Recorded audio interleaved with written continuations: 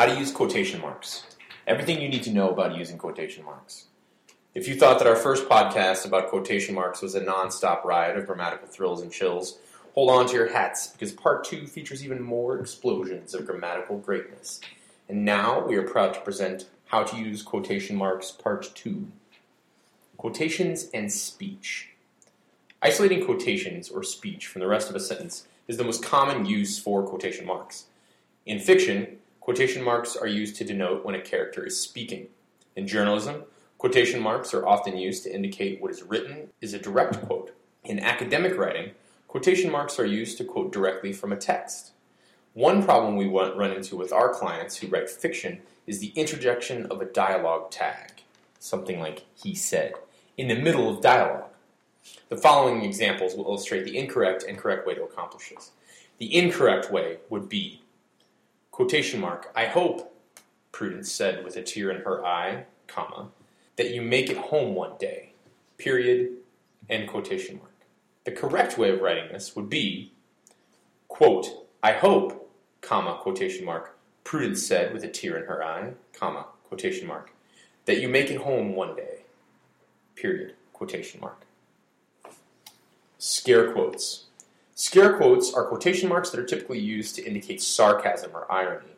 Something like saying, "It's only snowing a little," with the emphasis on little. There's even a physical action associated with this type of quotation mark called air quotes.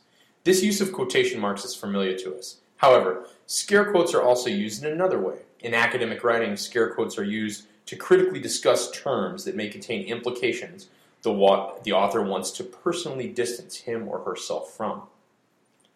Use in meta-language. This is one of the more interesting concepts we come across in researching how to use quotation marks. Sometimes these little punctuation marks are used to distinguish a word from its associated concept. The best way to illustrate this concept is through this example. The word, quote, "yogurt," end quote, is derived from an Old English word meaning stinky milk. In this example, the word is offset by quotation marks to let the reader know that we're talking about the actual word and not the object to which the word refers. Unusual usage. Another accepted use of quotation marks we frequently run into when editing fiction writing is when writers use quotation marks to signal an unusual usage of a word. You might, if writing a romance novel, write a sentence like this. As Prudence Goodwife watched Marco St. Pierre ride away on his horse to join the Redcoat militia, she somehow, quote, knew, end quote, she would never see her lover again. In this circumstance, the quotation marks around knew significantly alter the meaning of the word. Incorrect usage. We typically encounter this problem when editing business documents. Sometimes, marketing and business material uses quotation marks to add emphasis.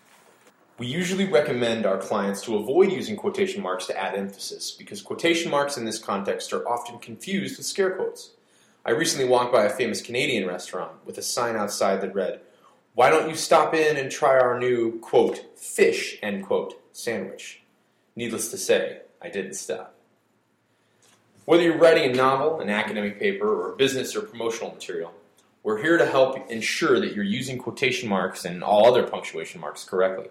And speaking of quotes, why don't you go over to our student editing services on Scribeni.com and receive a free quote today.